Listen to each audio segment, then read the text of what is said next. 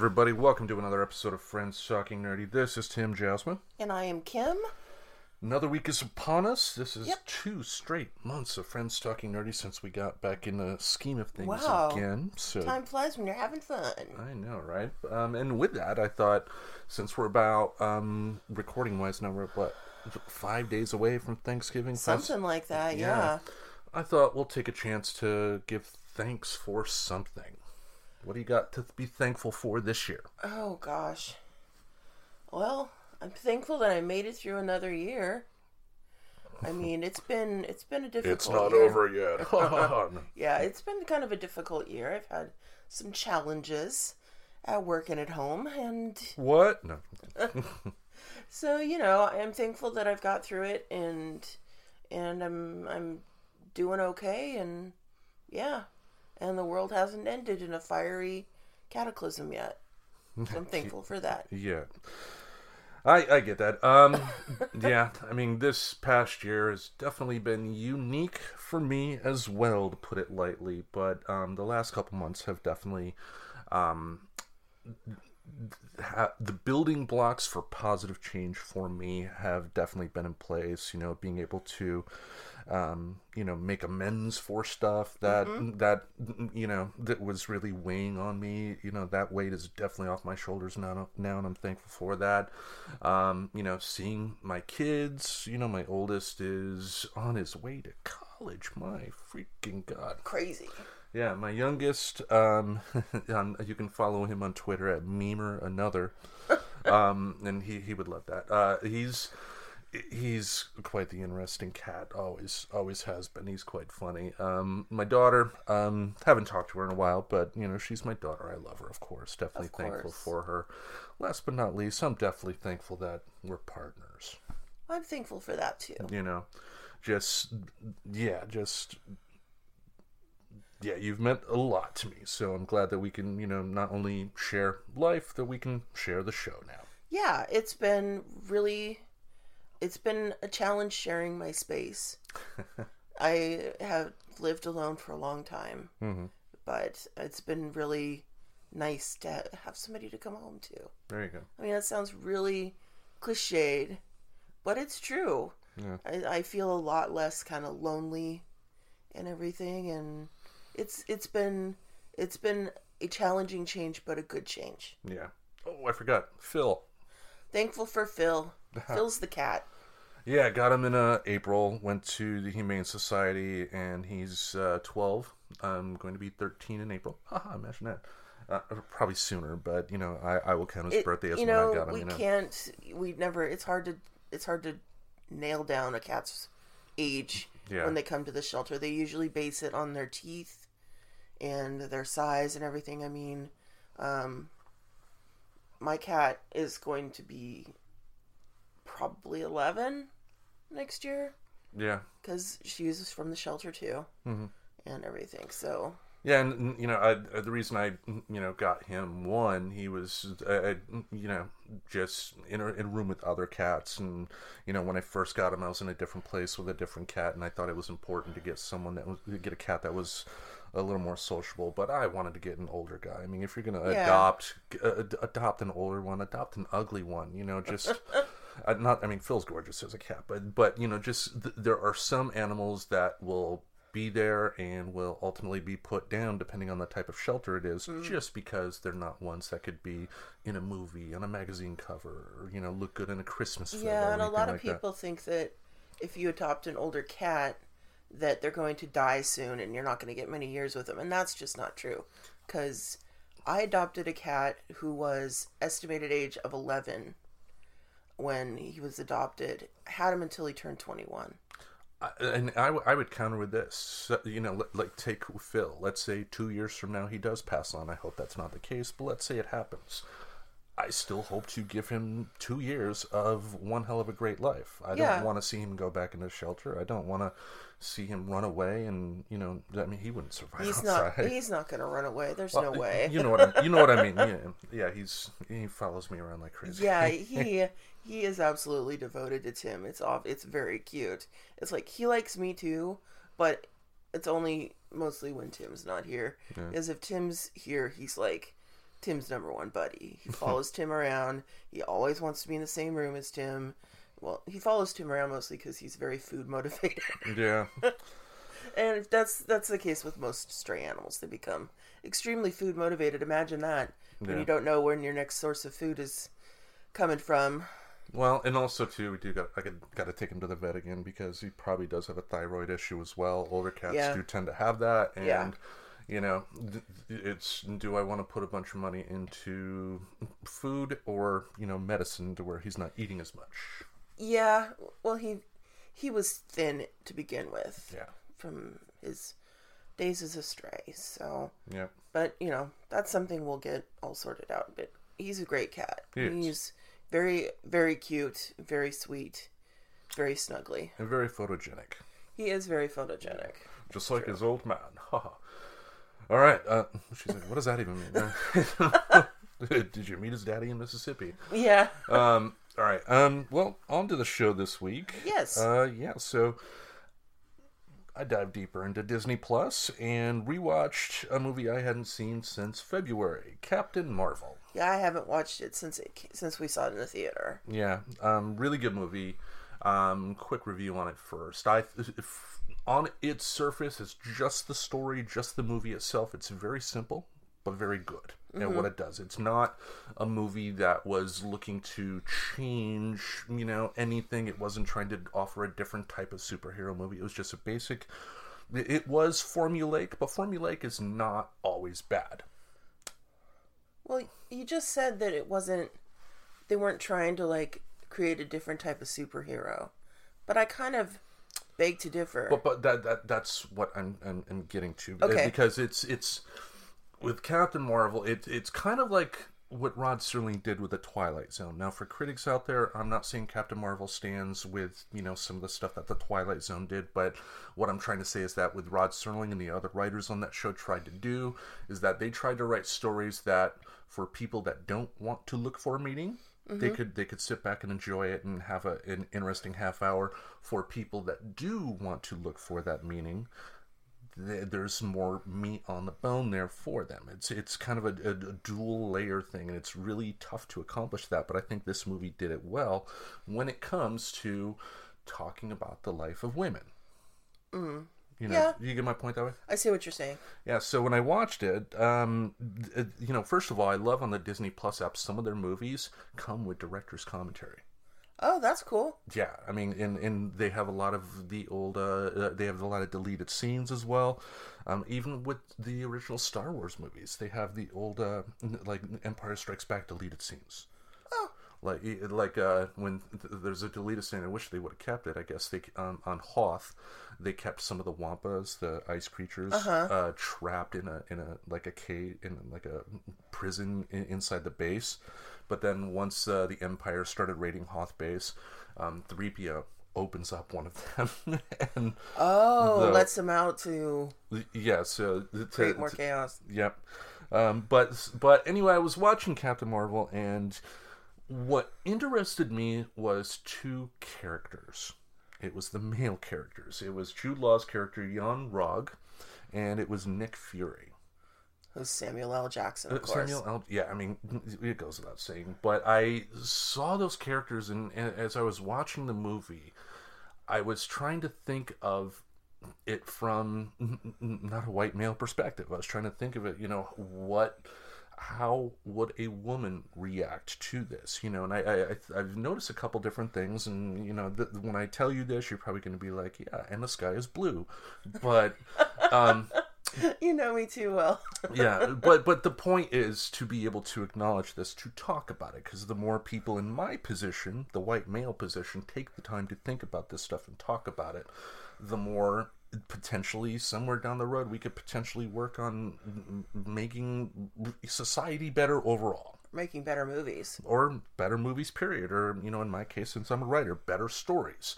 You know, if I'm able to think outside of my own, you know, box in terms of thinking of other characters that have experienced stuff that I will never experience, then that'll, you know, make me better able to create those characters. And when it comes to interpersonal relationships in real life, then I'm able to be a lot more empathetic. And this is one of the reasons why I'm thankful for you, is because you do think about things like this.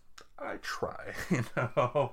Well, you're better at it than most men that I know, so Yeah. you should feel good about that. Now with Jan Rog, it was interesting how they portrayed him in the film. For most of the film, he was presented as a good guy. Yeah, and then they twisted it, and it was like, what? Oh, spoilers. Well, yeah, again... I know the movie's been out for a year, but still, I'm just like, wait a second. Yeah, but, you know, like we said many times on this show, if we're going to talk about something, we're going to talk about it all. So, you know, there will always potentially be spoilers here. I mean, Yeah. we won't be dicks about it, but, you know, I mean, like... Plus, the movie's been out for, like, over almost a year now. So. Yeah, and I mean, if you think back to like our other reviews for like Endgame and whatnot, we did the non-spoilery, and then we had the definitive. Yeah, but it was a kind of a shock to me when it was revealed that the Jude Law's character was actually not a good guy after all. But think about his performance. Upon watching it again, it was great because the Jude Law character. That Jan Rog there were seeds planted from the very beginning that it was not all that he was not all on the up and up. And what I noticed was his manipulation, his little words, little actions, little gestures that kept Carol in her place, essentially. Okay, well, I'm gonna have to watch this again then, because I just remember me seeing a couple things going, and then it got revealed that he was actually not a Well, I mean, I definitely recommend watching it again in your case because, and I think if you do see it again, you'll see my point of that the seeds were planted from the very beginning to show the audience that he was not who they initially want you to think he was. But the whole idea of how he subtly manipulated her throughout. And the other Kree as well, of course, like the higher intelligence being. But I thought about it, and it was just like, of course, you may have some critics that, hear me say this, some white guys, and be like, well, I've had people treat me like that before, too. Of course, everybody's had a taste of something like that before, but imagine being a woman and having a lot more people do that to you on a lot more consistent basis. A taste of gaslighting. Yeah. Yeah, gaslighting is not cool. And that's what the term is for that, when basically someone's trying to make you think something is true when it's really not. Yeah. And yeah, I think most women have had that happen to them at least once in their lives. And it's sad, and it's sad that other humans feel the need to do that to each other. It is, and I mean, it's shows to me overall, not just in the context of this film, but overall. I mean, because I've, I have other female friends of mine, mentioned that before. I've seen it happen before, and it's like, I'm just thinking, like, how it shows to me the weakness of men overall, that they have to use that manipulation, that they have to, use whatever while they can to, maintain their power. It's a patriarchal thing, guys. It is. Guys just don't want to lose that power when the thought should be, let's get input from all sides. Let's build everybody up instead of, maintaining what we got, because maintaining what we have is, led to a lot of interesting stuff that's not good. Very true. And yeah, a lot of times superhero movies, they're trying to give us ideas of a better world. So it was good that they were showing that even in other other alien societies, superhero societies, they still have the same weaknesses as we do. We can't just assume that, like, oh, the alien race is superior because they're this much smarter or whatever. But no, just because they have better technology or better something doesn't mean they're better. Yeah. Also, near the end of the movie, when essentially the final scene before she finally defeats him and sends him on a ship back to the Kree world, I did like how he tried his best to continue with the manipulation. Like, good girl, you learned your lesson. Like his manipulations were a lesson to her or something like that, which made me think. I mean, that has to happen to women on a regular basis as well. You know, if a guy gets caught, he's going to do his best to try to continue that manipulation. Yeah, the one thing though is once you get to a certain age, and you can recognize that, then you're just kind of like, yeah. You just don't have the power to have lightning bolts come out of your hands to slam the person back into a canyon wall. I would like that though sometimes, but yeah, it's hard when you're a younger woman and you're still learning how to, how to figure out how to sort of stand up for yourself. Because a lot of times, there's a lot of cultural norms that tell women to be submissive and silent and quiet and all of that sort of thing. I mean, but a lot of it has to do with how you're raised. And I know my mama didn't raise me that way. She always raised me to think for myself and not be afraid to show that you might be smarter than the men in the room. And that comes from her own background of having to make her way in a male-dominated field, computers, at a time when the, computers were just becoming widespread.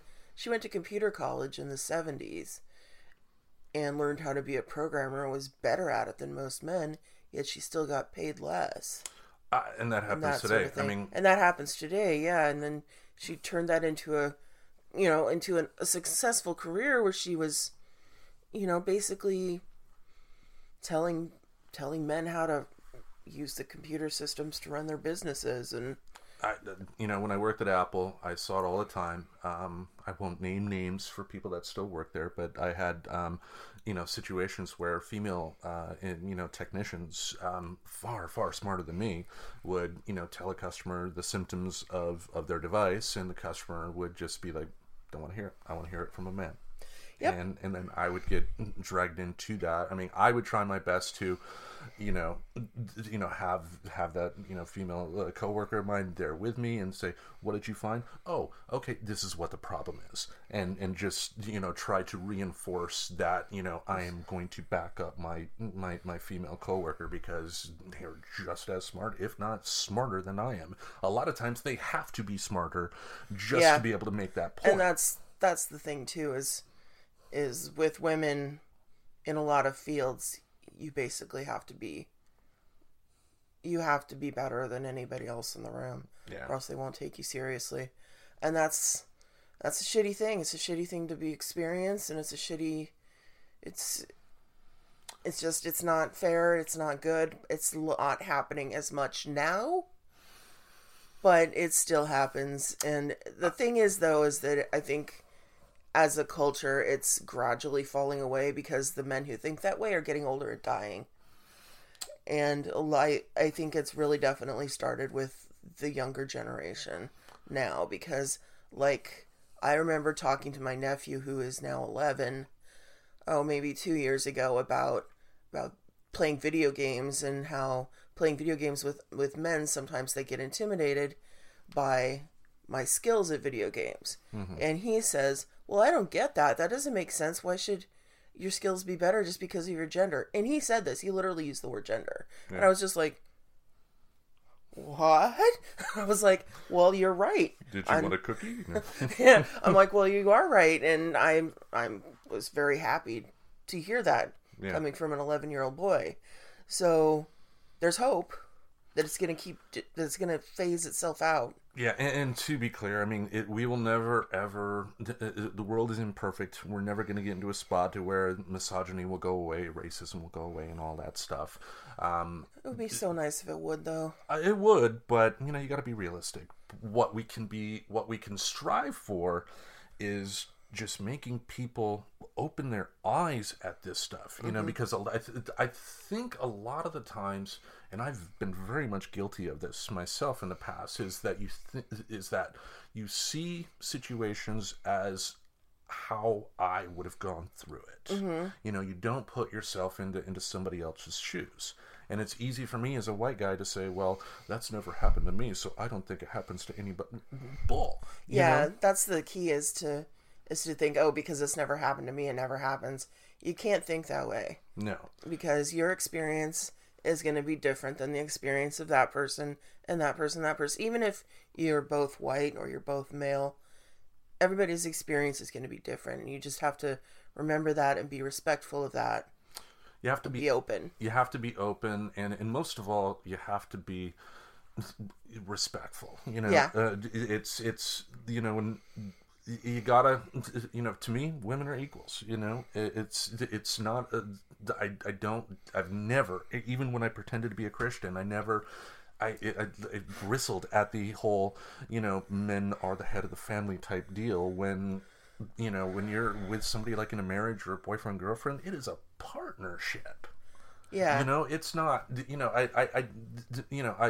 maybe it's just because of, growing up in a single parent household and seeing my mother, have to work her ass off to, keep, food on the table and whatnot. But I've always seen strong, women, just kind of do what they can to fight. They fight, they keep that smile on their face, but they're still fighting. They have to fight co-workers, they have to fight everybody to maintain what they have, but they keep on fighting. And to me, that is admirable. But for me, I want to do what I can to honor that fight by treating them with the respect they deserve. And when it comes to stuff like my kids, try to pass on that knowledge as well. I don't, if I found out one of my sons, were treating women in a derogatory way or something like that, I'd be pissed. Well, I'm glad that you feel that way, and I knew that you felt that way. Yeah. It's one of the reasons why we're together, and it's been a while now. Yeah. So almost 2 years. Yeah. Almost 2 years. Yeah. Yep. And the other character, of course, I wanted to talk about was Nick Fury, and it's just one scene, but I really, really loved this scene. It was where the Skrulls helped repurpose a ship to fly into space to the secret headquarters that Mar-Vell had set up with the other Skrull families to stop the war between the Kree and the Skrulls. And Maria Rambeau was riding the plane. And Nick Fury made a comment about her flying being nifty. And she came back with, ultimately with the line of, "Don't call my flying nifty again." And he didn't verbally respond, but his body language was just like, I'm sorry type of deal. And Samuel L. Jackson is a master at conveying words without speaking. Yeah, he can like twitch his eyebrow slightly, and you're just like, oh, yeah, that sort of thing. He did that, and then Maria, visibly, accepted that with a smile on her face. But I dug that because it showed that Nick Fury, put his foot in his mouth. One, people put their foot in their mouths, and he graciously essentially apologized for that silly comment, because I think he, once it was pointed out to him, he realized, yeah, that was insulting, that was belittling. Yeah. And to me that showed too that the important message with that moment for men, if they want to hear, and they should, is that you will put your foot in your mouth, you will say stupid things, but just apologize. Yep. If you truly respect women, you will apologize. And if we point it out to you, you'll say, "I'm sorry, I'll do better." And you just go on. You don't just start spouting, "But not all men." No, don't do that, because I don't represent all men. I represent me. I represent me. That's all that's all I can do. Yeah. So, anyway, I thought there's a lot of meat on the bone for Captain Marvel. Again, for folks that just want a good superhero action adventure movie, it's great. Yeah, I liked it. It's a great movie, but when it first came out, I called it political without being political, and it's political in a sense that it is giving you an eye, as a male, it's giving you an eye into the female world about the challenges they have to face from people essentially keeping them down. And it shows how much women have to fight to essentially, you know, in a male eyes, get on an equal level. They shouldn't have to do that fight, but they do. And it's up to men to start respecting that. Oh, if only it was that easy. But yeah. Yeah, I know I'm not naive to think that me talking about this on this podcast is going to bring a wave of change. Yeah, but again, it's an important conversation to have. We should, you know, just continue to have these conversations, because the more we talk about it, the more people will change their minds. Exactly. Yep. Alrighty, so we kind of mentioned at the top of the show how we were thankful for things. So with Thanksgiving comes Christmas. It follows closely behind, especially closely this year, because Thanksgiving is like the last week of November. There isn't that kind of extra week buffer. So this time of year is the time of year when everybody starts going, oh gosh, I should probably give something to charity. And everybody starts throwing food drives and clothing drives and all kinds of things like that. So I saw a webcomic this week on The Lily, which is a Washington Post feminist website.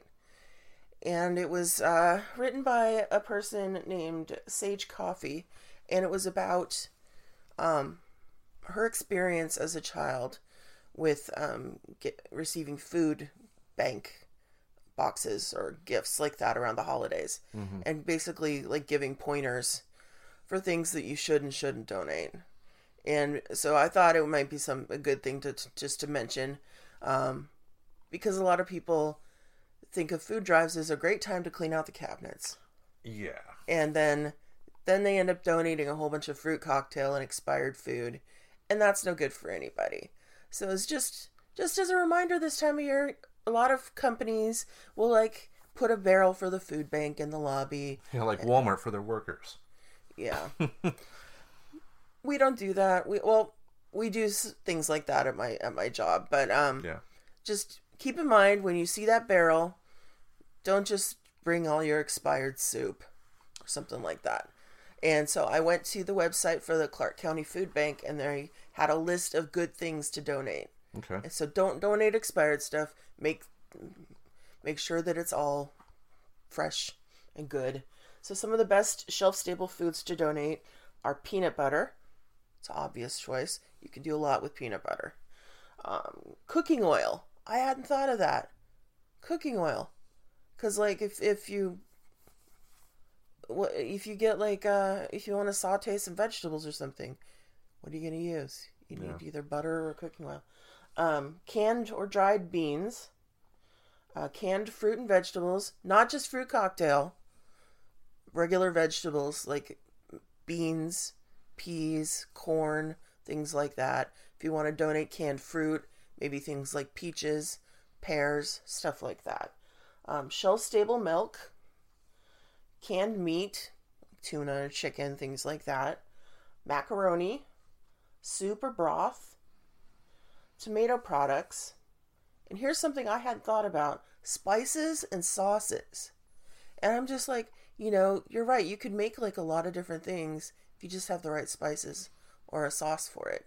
And those things can make all the difference in taking a bunch of random foods from a food box and turning it into something tasty. So yeah, if you're going to donate to a food drive this winter, maybe don't just clean out your cupboards. Put some good things in there, too. You got to think of this, too. One thing that the news and, you know, people in power, rich people that, you know, support fucking Republicans and whatnot want to give you the image of is that poor people are all leeches. Poor people deserve to be in their spot. When the fact of the matter is, I read recently, I think 1 in 4 people have been poor. There have been a lot of people that have been poor. There are a lot of people that, you know, have to go get, you know, public assistance, get an EBT card, that, you know, are still working full-time jobs, but because of this economy being stacked against the average person the way it is, they don't have enough, enough to make ends meet. Well, also this too. The federal minimum wage is $7.25. It's a joke. It hasn't been raised in 10 years. Yeah.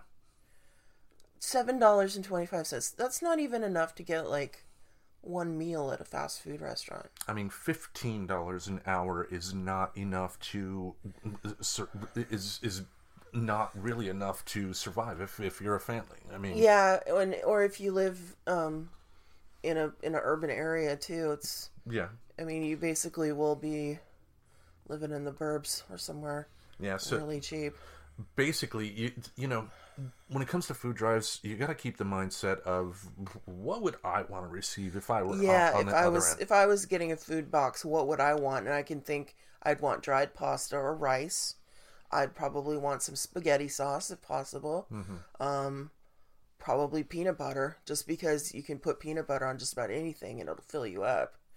And then if I could get like if I could get fresh food too, if I got like some apples and some peanut butter, I'd be friggin' set for a while. Yeah. It's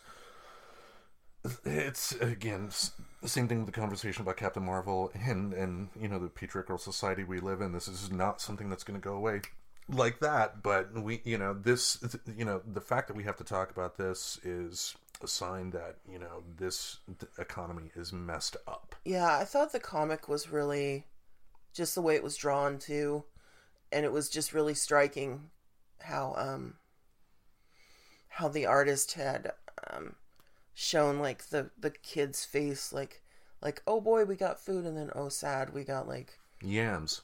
Who the fuck's gonna eat yams? Yeah, we got like you know 3 cans of cranberry sauce, and like one was expired. Yeah. Or like literally, she mentioned in the comic too that once they got a 3-year-old can of alphabet soup, it had been expired for 3 years. Yeah. So food drives are great. If you want to contribute, that's awesome. Just make sure you take the time to check the food, make sure it's not expired, make sure the cans aren't rusty, don't have a bunch of dents in them, because that can make the food go bad. And make sure you're this food is going to organizations that are, you know, helping everybody. So not the Salvation Army. You want to make sure that, you know, they're helping not only the, you know, the poster child of Republicans everywhere, the man and a woman marriage with the 3 kids, mm-hmm. but if a trans person is, you know, in need of food, make sure they have the food as well. If you know, just help your fellow person out. Yep. Treat them the way you want to be treated. You know, and I'm not saying buy like caviar and get that's that. ridiculous. We're no, nobody essentials. wants caviar. They'd much rather have tuna. You get my point, though. I know. It just stereotypical, over-expensive food. Or like, you know, say like now you're going to be going shopping for Thanksgiving dinner pretty soon. You know, if you know that your company does a food drive at some point, maybe pick up a few cans of soup as well at the same time, or some chicken broth, or some cans of tuna, and just throw them in the trunk of the car and wait until the bucket goes up or the barrel goes up at work and take them in. Yeah, because, you know, cans of soup, tuna, not expensive at all. No. I mean, you can buy like the store brand or wait for a sale. Or if you go to Costco, like toss an extra 12-pack of canned chili in your cart. Yeah, I mean, like, really, if you just took $20, went to the grocery store, and you can get a lot of food for $20 that can help some people out. Yeah, you can get like a few bags of rice. You could get some dry pasta. You could get dried beans. Beans are really good. Yeah, and stuff like that too, because you know you got to think a lot of these people have, you know, kids and whatnot. So stuff like beans, rice, the noodles will, you know, spread over a long period. Yeah, you can make like a lot at once and spread it over a couple of days. And... Yeah, you're not giving like one meal and that's it, but just help your fellow person out. Yep. I just found that comic really. I don't know, there's something about the way it's drawn. It was just like, wow, this is really profound, and I felt like it needed to be talked about. Did you post it on your Twitter?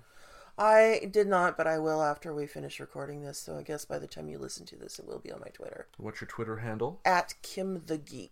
All right, and mine is @FTNerdy. Alrighty, so what did you want to talk about next? I know. Well, another one of my favorite topics: professional wrestling. Oh boy. And this time, I want to talk about, women's professional wrestling. Back, when I was a kid, that was the waning days of the fabulous Moolah in her era. Okay. A unique character, but she had essentially a stranglehold on women's wrestling in this country. If you were not trained by Moolah, you would not work as a wrestler in the United States. Okay. Gradually, once Vince McMahon did his, worldwide expansion of the WWE, he brought her on board, but was able to, bring in other people at that point, opening up the doors for women wrestlers. In the late 80s, early 90s, there was a wrestler by the name, her professional name in other promotions was Medusa. In the WWE, they called her Alundra Blaze. She was a really good performer. She did a lot of great work in Japan that still stands up today in terms of athleticism. Mm-hmm. But in the 90s, people weren't ready for a woman to wrestle. And also too because of the fact that because with Moolah before, she wasn't an athlete. I mean, she could take what they call a bump, and she was tough. I'm not saying she wasn't tough or anything like that, but she trained her women to do essentially like cat fights type of deal, hair pulling, and it just was not good at all. And if you go to a wrestling match, it's scripted and whatnot, but you want the illusion that you're seeing two athletes in the ring. Yeah. And during the Moolah era, you weren't getting that. You had a taste with Medusa, but there wasn't enough talent in the United States to sustain that. In the late 90s, during what they call the Attitude Era, you did have some performers come up like Lita, Trish Stratus, Mickie James, great performers. But again, the WWE during that time was when it came to their female performers, was more focused on tits and ass. They wanted pretty women, because that was at the time that sold tickets. It sold tickets and also copies of Playboy. And what I found out thanks to a podcast is that during that time, Vince McMahon attempted to buy Playboy. Oh. Yeah. Oh yeah, that's right. I think I remember reading something about that at some point. Yeah. Goddamn, pal, that needs bigger boobs. Come on. Well, wasn't he kind of going through a phase at some point in the 90s, trying to buy just about anything? He bought the Debbie Reynolds hotel in Las Vegas and wanted to make it a WWE hotel. Yeah. And do that. He was interested in buying the Minnesota Vikings, which fell through, but that led to him creating the XFL, which is coming back next year. Things like that, and with his financial resources, like anybody, he's going to try to purchase a lot of stuff. Yeah. Anyway, in the 2000s, you had more performers come along. Performers like Gail Kim, one of my favorite wrestlers, who's now in AEW, Awesome Kong. She played Welfare Queen on Glow. Oh. Yeah.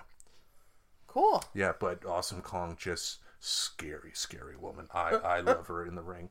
But we are now at this is essentially the golden age of women's wrestling, because we now have women that are viewed as legitimate athletes. I mean, I think the one person that we have to thank for that, it started in UFC, but she transitioned to the WWE, is Ronda Rousey. Yeah. Once Ronda Rousey showed that, essentially blew away the myth that that women shouldn't perform in those types of sports.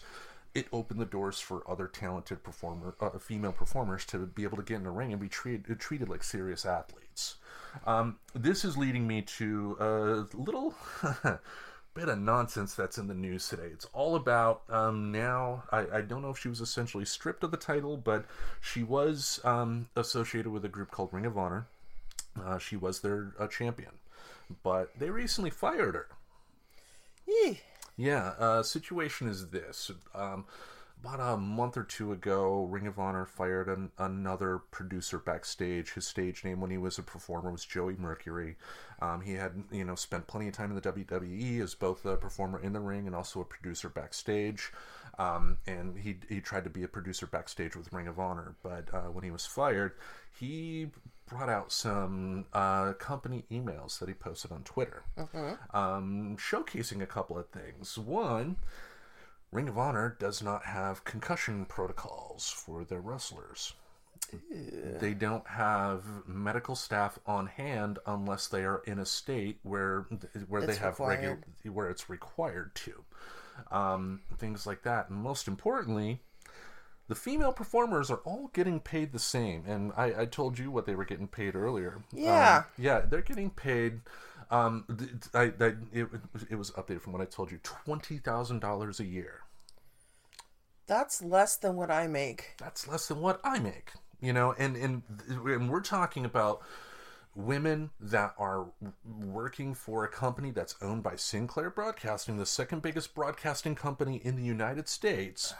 Women that are being put on posters to advertise these things, they're getting paid less than the average convenience store worker or fast food worker. So, who's representing these women? Do they not have agents?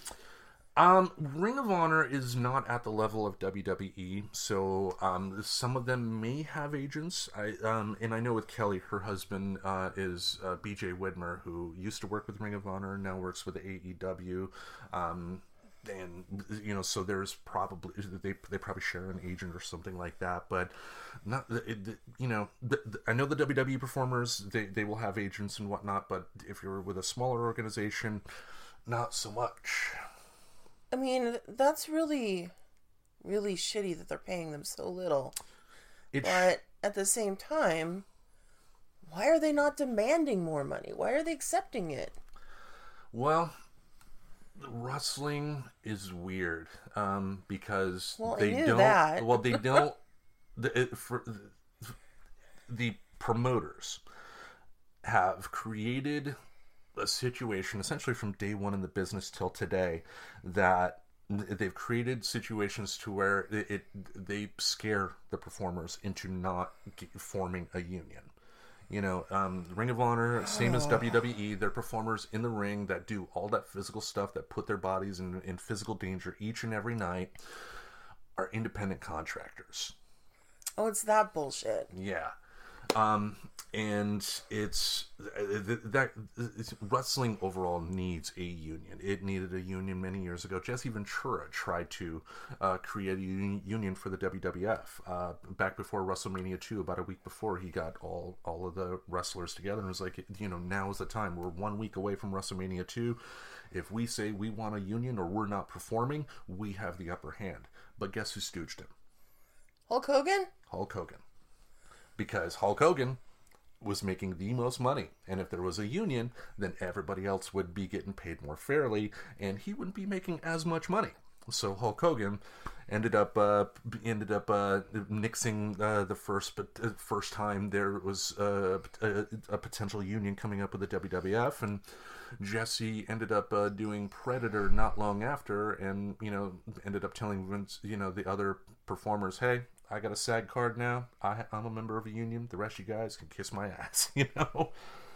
But with Kelly, this is a unique situation here because, one, the company has admitted that they pay all their female performers the same, which is, you know, shows how much they value their female performers, when we are living in the world now where, you know, in the WWE, for example, at WrestleMania, you have women closing the show, the main event, you know, with Ronda Rousey, Charlotte Flair, and Becky Lynch in the main event.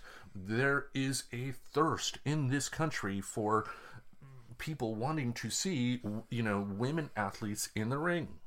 And yet they're treating, Ring of Honor's treating their talent like second-class citizens. And the reason they ended up firing Kelly Klein is because how dare she bring this information to the public? Yeah.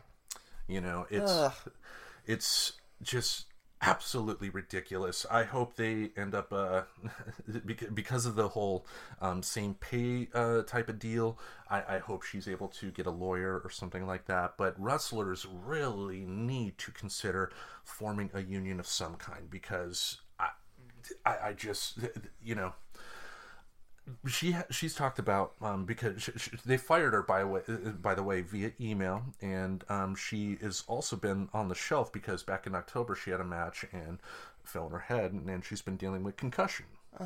You know, imagine being fired for an injury that you received while at work. Well, at work, yeah. You know, well, the thing is, though, I mean, the NFL is well known for having lots of concussion issues, but they have a union.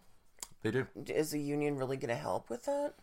It will, because it will make sure that, you know, it will make sure that the workers are, you know, properly paid, for one, but two, have the proper medical that they need for to be able to do what they do on a regular basis, and that includes having medical staff at each and every show.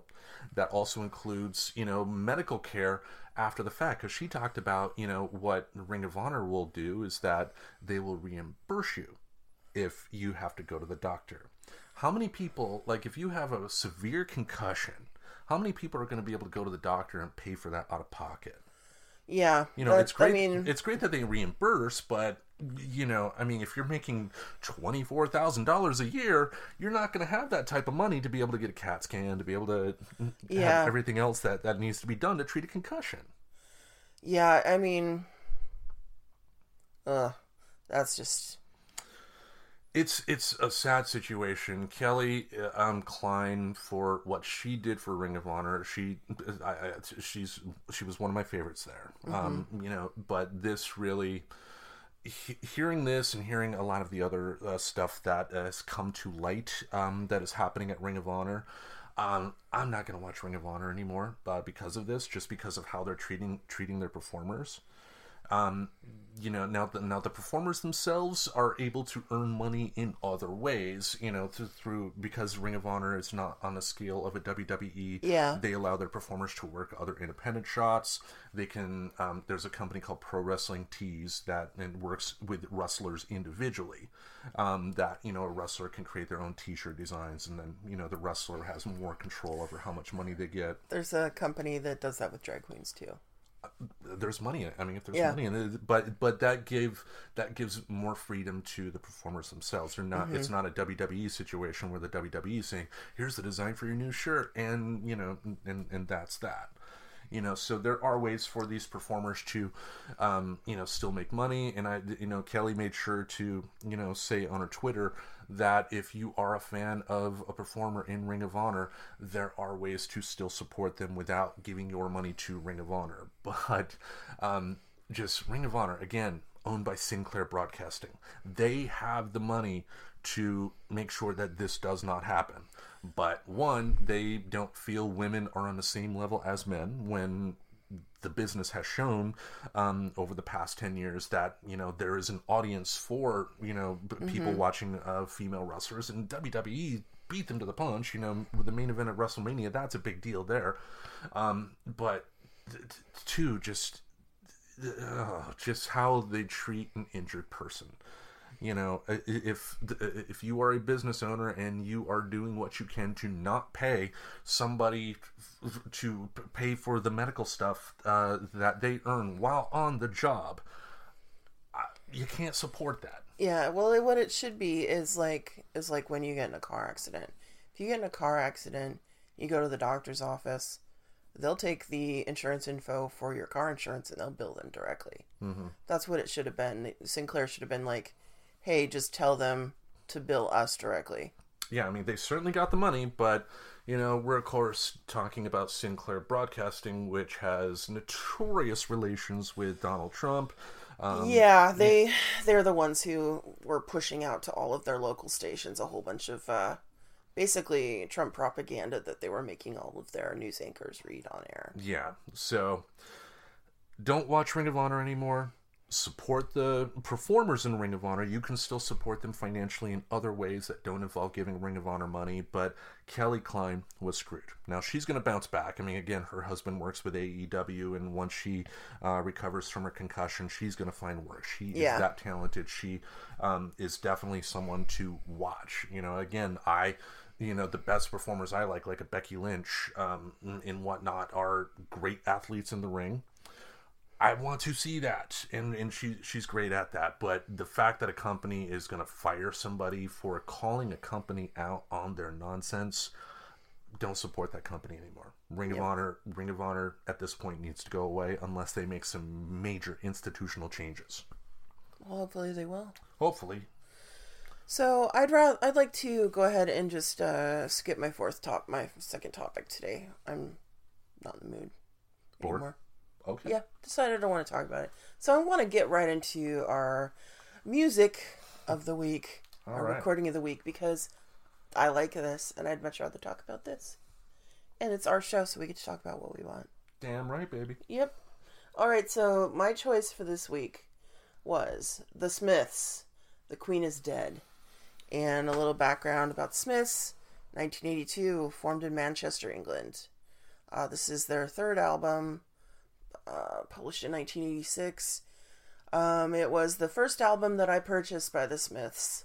I bought it on one of my downtown Portland buying jaunts on cassette when I was in high school, and I just loved it. I just fell in love with it. It's got that. I just seem to have a thing. I have an affinity for British music, apparently. And certain type of British music. Similar type of vocals with the different bands, yeah. Similar vocals, similar lyrics. Just I like music that sort of touches that part of you, you know. Not in a bad way, but in a good way. No bad touches here. It didn't touch your no spot. Only good touches. But yeah, the Smiths, famously headed by Morrissey, who is pretty well known for his solo work over the years. The Smiths broke up, I think, in 88.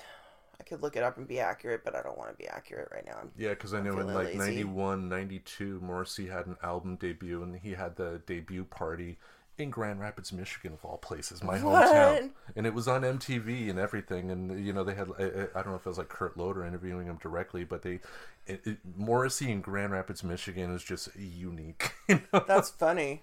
Yeah. Wow. But yeah, Morrissey, he's pretty well known for a lot of controversial views. He's an ardent vegan.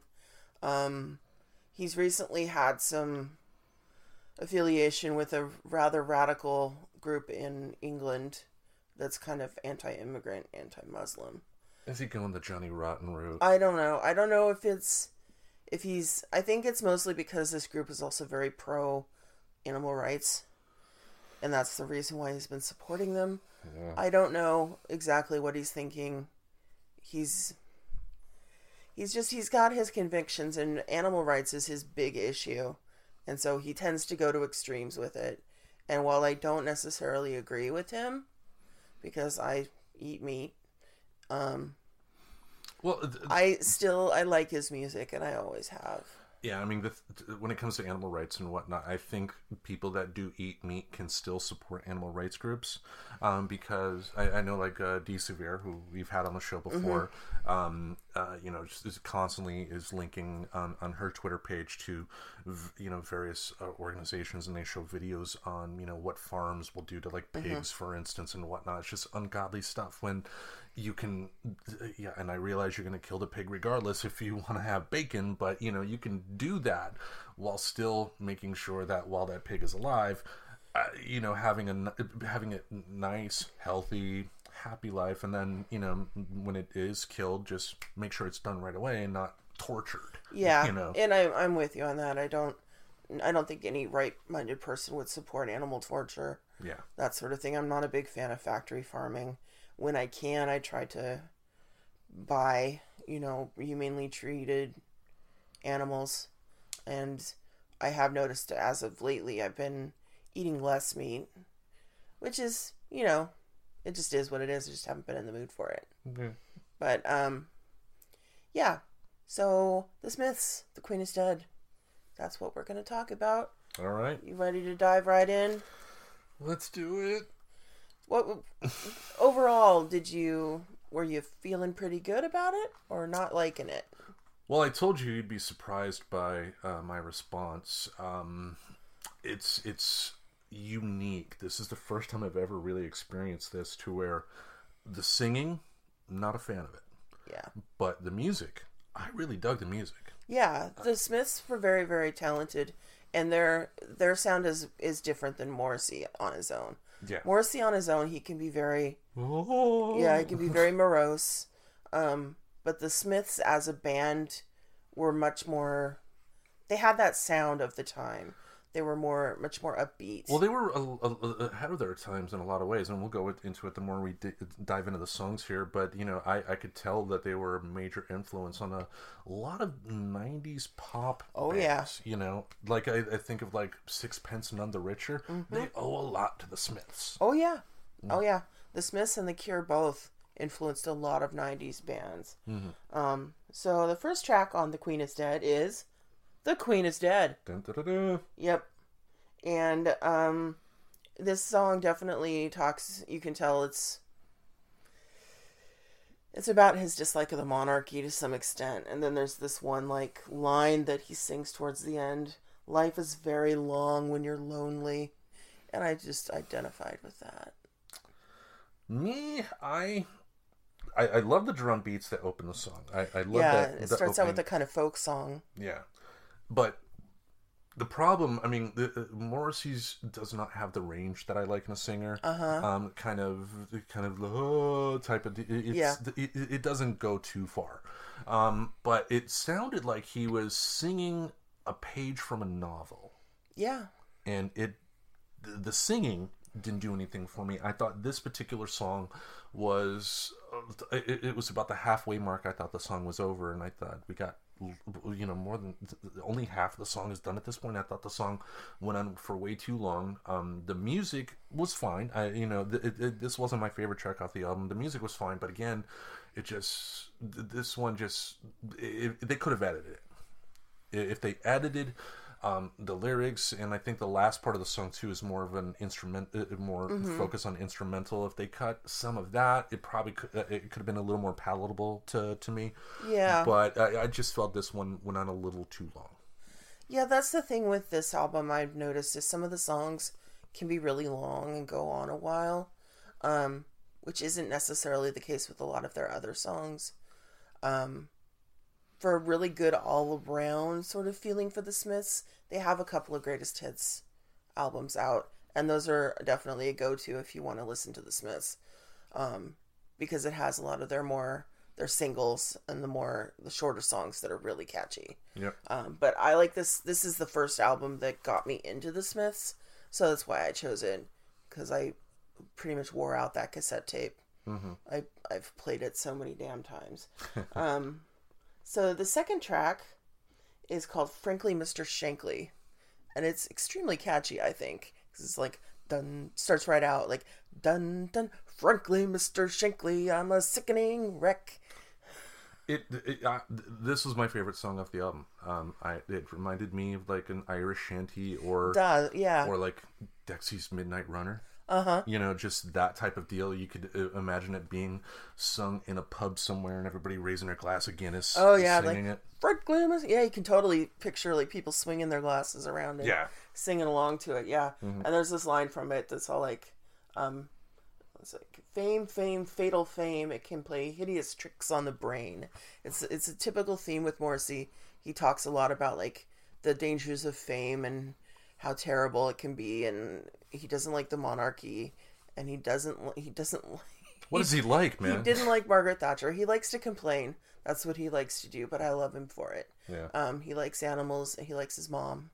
But yeah, he's not a big fan of fame and stuff like that. But I really love this song. This song is so catchy. Yeah. It's so catchy. And he's right to be, concerned about fame, because, I mean, we've seen many, many instances where people, let that fame go to their head. Charlie Sheen, Robert Downey Jr. in the past. Thankfully he... Well, that was drugs. But that was due drugs, to the fame. Yeah, drugs come with fame. Like, And Yeah. and then you have someone like I mentioned earlier, Johnny Rotten. You know, he's in a spot now thanks to the money he's made with the Sex Pistols and Public Image Limited. That he's he has a narrow view of the world now because of that fame, because he has more resources available than other people. So Yeah, definitely. But yeah, I love this song. It's one of my favorite songs ever by the Smiths. Track 3 is called "I Know It's Over." This one, it's really, really sad. it was way too somber for my Yeah, taste. it's extremely somber. It did in a way kind of remind me of some of like Pink Floyd's darkest work, and when they get dark, it's just too dark for me. Yeah, it's pretty dark because it's basically he's like the lyrics are about being buried in a grave. So like, oh mother, the soil's falling over my head. Yeah. Okay. Yeah, it talks about dying and being buried, and also talks about the death of relationships. It's like, I know it's over, still I cling. I don't know where else I can go. I've never done that before. Yeah. So you should have identified with the song, is what I'm saying. Yeah. I'm just kidding. Okay, so track 4 is called "Never Had No One Ever." That's, yeah, basically, I've never had no one ever. Basically feeling a lot of the lyrics have to do with feeling like nobody understands you. And you've never had anybody. You're never going to have anybody who understands you. Yeah, I mean, the tortured artist. The song just didn't click with me, but this is... I'm not a fan of this type of British music from the 80s with the similar type of vocals. Again, this is just my opinion. I'm not saying it's bad, it's just my taste. Yeah. Just because it does come off as pretentious. It does come off a little bit pretentious, but at the same time, it's all about the mood you're in when you're listening to it. Because I know when I've been in the mood, it hits that right note in your head. Sometimes you're not feeling great, you're sad, whatever. You hear the music and it just bing, just hits that little tuning fork in your brain. Yeah, and you never know what music will do that. I mean, yeah. I never thought I would ever relate to a country song, and after a couple breakups, hey, what do we know? I'm liking some country artist, but it's again, this one did not click for me. So all right, track 5 is called "Cemetery Gates." And this is one of my favorite songs by the Smiths because it's very evocative. If you listen to the lyrics, you can picture Morrissey and some friends meeting in the cemetery to walk around and recite poetry and be pretentious and drink tea with their pinky. No, I'm kidding. No, they're probably not drinking tea. They're probably drinking stolen beers from somewhere. But well, the note I had for Cemetery Gates, it breaks out into a Hootie and the Blowfish song. And I'm not talking the lyrics, I'm not talking the vocals, I'm talking the music. If you just listen to the music, it really does have a Hootie and the Blowfish type of vibe. And this is the first track that made me, appreciate just how influential there is. How influential. Yeah, because this was pre Hootie and the Blowfish. Don't ever think that the Smiths were inspired by Hootie and the Blowfish. I know. If you get my point, if you listen to this album and listen to this song and just the music, not the vocals, it does have a Hootie and the Blowfish type of vibe, which is not bad. It's definitely got that upbeat kind of jangly guitar. Yeah. But I love this song, and I have an image in my head of a tattoo that I want to get based on this song. Seriously, I want to do it at some point, but I have the image in my head. It's just a matter of finding a tattoo artist who can execute it. Well, there are a couple places in town. I mean, yeah, and plus it's about like being responsible with my money. It's like I don't want to spend a bunch of money on a tattoo when I should probably be spending it on other things like food and shelter. But just find out how much it would cost, and then like every paycheck, dole a little away until you reach that amount. Yeah, I know how savings. Listen to me sound like I know what I do with money. Yeah, it's like I know how a savings account works, Tim. Thanks. Yeah. I mean, people that know me and how I handle money are probably laughing their asses off right now. Why do you think I'm giggling? Yes, I know how a savings account works, but Yeah. yeah, it's. I have there's another Smiths song, where I have a tattoo idea that's based on that too. The name of that song is called "Death at My Elbow," and I want to get a cat that looks like a Grim Reaper tattooed above my elbow. Okay. Yep. I will do that eventually. The more you know. The more you know. All right, track 6, Big Mouth Strikes Again. This is a good one. I like this song too. Yeah. Again, the music did remind me, it had that, I could tell that a lot of 90s bands had that influence from the song. Morrissey, for me, is the weak link. It would be interesting, to me, it would be interesting to hear what the other musicians in the band would sound like if they had a different singer with different lyrics, because it would better suit my musical taste. That's the only reason I'm bringing that up. Yeah. Just because there's a weird dichotomy with how morose and he can get with the up-tempo music that they play. It's just kind of a weird mix at times. Yeah. Yeah, and the lyrics in this song are so good, though.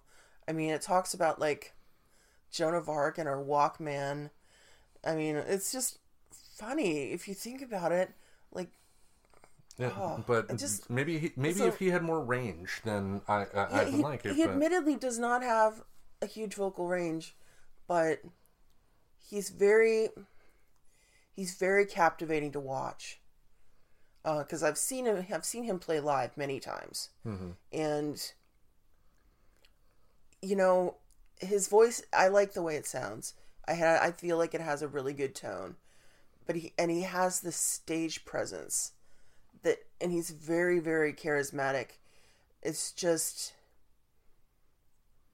you have to have a taste for the way his voice sounds. You do, and yeah, me personally, I'm just not a fan of him as a singer. Yeah, this song is one of my favorites for the lyrics, just because, so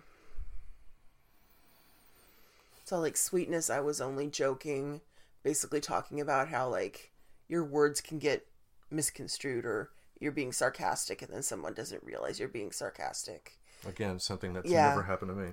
And so then the lyrics are like, now I know how Joan of Arc felt, basically taking his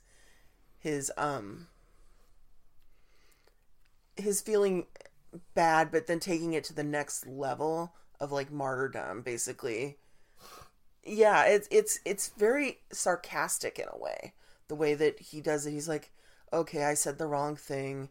Okay, well now I know how Joan of Arc felt. Still, that... And the flames rose to her Roman nose, and her Walkman's starting to melt. So it's basically like talking about being persecuted for your beliefs in some ways, but he's taking it way over the top. Because that's what they did. And I got no problem with that. I mean, because, to me, that can lead to humor. The best humor is when you over-exaggerate. Yeah, exactly. But just didn't hit with me. Yeah, I just love that song. Okay, track 7 is called The Boy with the Thorn in His Side. And this one is a little hit or miss, but I like it. I really like it a lot. I like everything about it. I like the lyrics. I like the song. I like the music. I definitely dug the music. Again, common theme, and I'm boring my sister, but I'm saying the same thing over and over again here. Just I don't know. It just his vocal range just made it was just. It sounded like a drone. It just when he would sing, I would just tune out and not really pay attention to the lyrics, just because I was not a fan of how he sang. And if there are other Morrissey fans that are listening, great, be a fan of Morrissey. I'm not saying my opinion should have any measure. It should not change your opinion if you like Morrissey, but it just yeah. Okay, track 8. Vicar in a Tutu. Sounded like a Merle Haggard song. They went country. Really? They went country. Oh, as far as the music, I'm not talking about the lyrics or anything like that. Yeah, I mean, the lyrics are basically talking about the ridiculousness of religion. Morrissey's not a fan of organized religion. Well, I'm with him there. Yeah. See, you guys have something in common. Yeah. But yeah, the lyrics are basically talking about how, in some ways, they're talking about how ridiculous religion is, but at the same time, about how, what's the word I'm looking for? Behind closed doors. It's insidious. No, not insidiousness. Oh God, brain is not working. Yeah, but behind closed doors, they're like prim and proper on the outside, but then behind closed doors, the vicar's wearing a tutu. Oh, yeah. I mean, like for years with the Catholic Church, with the priest, doing one thing on stage, but then backstage, exactly. Little boys and all that stuff. I have family members that are Catholic. It's not a knock against people that go to Catholic churches. My issue is, with the people that are actually running the Catholic Church. Yeah, exactly. It's about the song is about how people are not representing what they truly are. Yeah. It's like he's definitely more of like, if you're going to be a freak, let your freak flag fly. That's how what's more of Morrissey's thing is, like, just be yourself.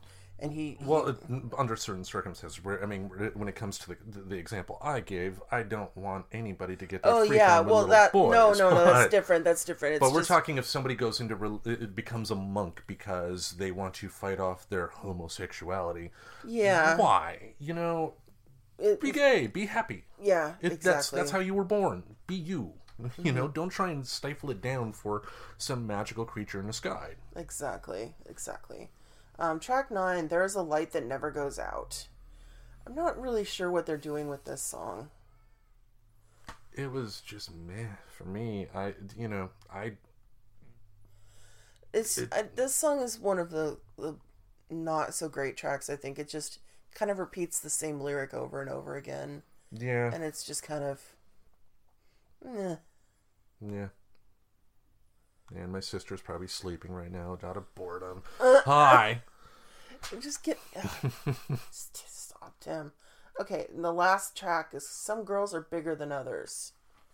This one, I don't really get this song either. It had a weird I have sound just mix. discovered. It had a weird sound. Yeah, it does that. It's like that. I don't know why they did it that way. Where they kind of like went, and whoop. I don't know why they do that at the beginning of the song, but it's like that on every recording of it. Yeah. This is another instance to where the music itself was great, and I know vocals are part of the music, but if you take the vocals out and just had the music, I would love this album. Yeah. I don't understand the lyrics on this song. It's just kind of over and over. Some girls are bigger than others. I've just discovered. Some girls are bigger than others. I just don't understand it. The song doesn't make any sense. Yeah, does he like big girls? Does he... what does bigger than others mean? I didn't even understand what that meant. Yeah, does it mean size? Does it mean, like, better? Personality? Morrissey, what do you mean? Yeah, because we know he's listening.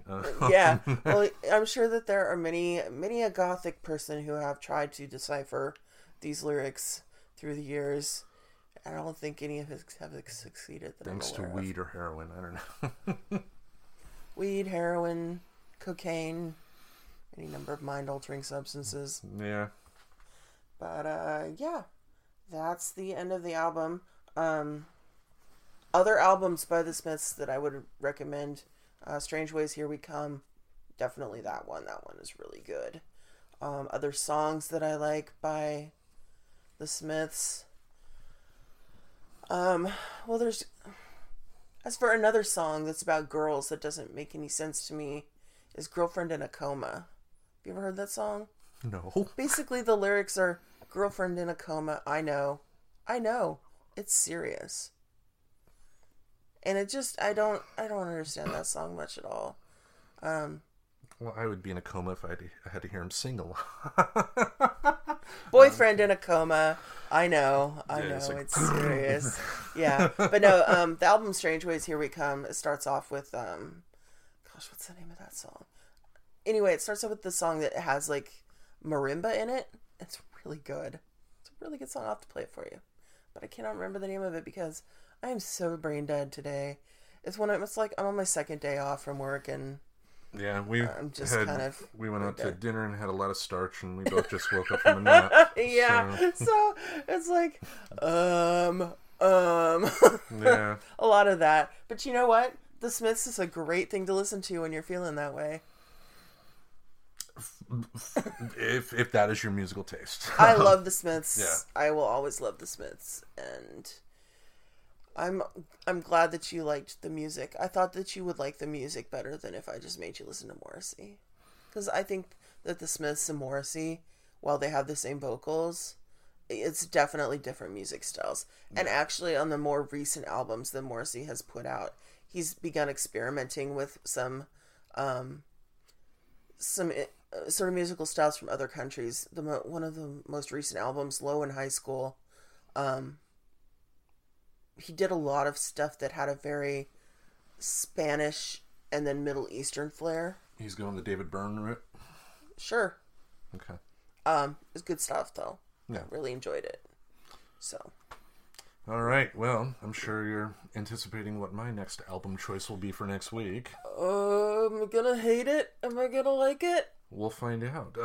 Nobody knows. Well, last week you had made the comment of, or what, maybe the episode beforehand, of not, the fact that you commented that you hadn't chosen an album yet with any women.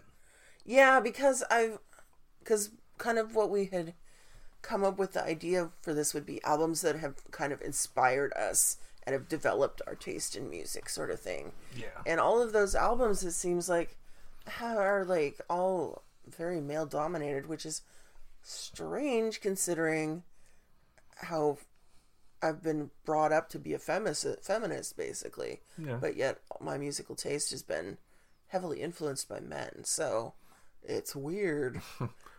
Well, for me, in my day job, I'm able to, play whatever music I want. So I, have my own Spotify playlist that, has at this point, over 500 songs. And I'm, adding new stuff on all the time. And one of the features when you do have a playlist together and hit the add songs button is that they will come to like 3 different menus and different songs on there. And I saw one from a band. I saw their album cover, and the album cover itself grabbed my attention because it was 4 trashy looking women, and trashy looking. I mean that in the best possible way. I love me some trashy women. So what does that say about me? Trashy. I mean, in a good way. I like. Great. But I saw the album, I saw the song in question, listened to it, and I really, really enjoyed it. It was from a band, they're not together anymore. This is their last album in 2012, a band called Tijuana Sweetheart, and the album is called Under the Gun. Trashy? Again, you think I'm trashy? In a good way. I like trash. To me, a trashy woman is one who knows what she wants, who, is not going to play games with you and whatnot, and, is just her own individual person. I want to be trashy someday, Trashy is a good thing for me. Okay. It's like it's kind of like it's like I kind of like it's like with the movies I watch. The movies I watch are trashy movies. They're great movies, but you get my point.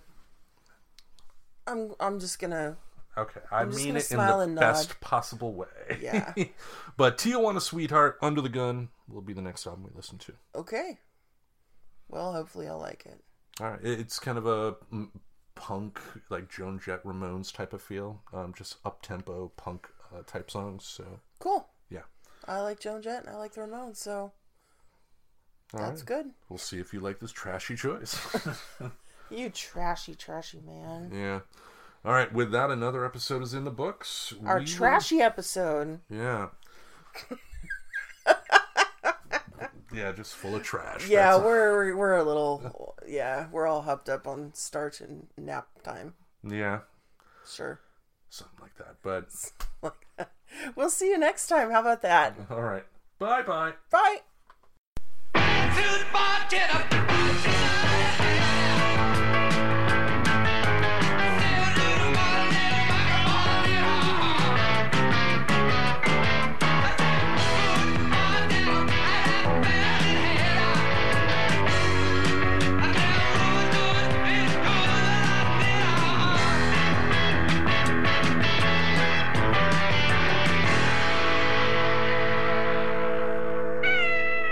Subscribe to Friends Talking Nerdy on iTunes, the Google Play Music Store, as well as Spotify. Remember to support Friends Talking Nerdy on Patreon. Goodbye, darling.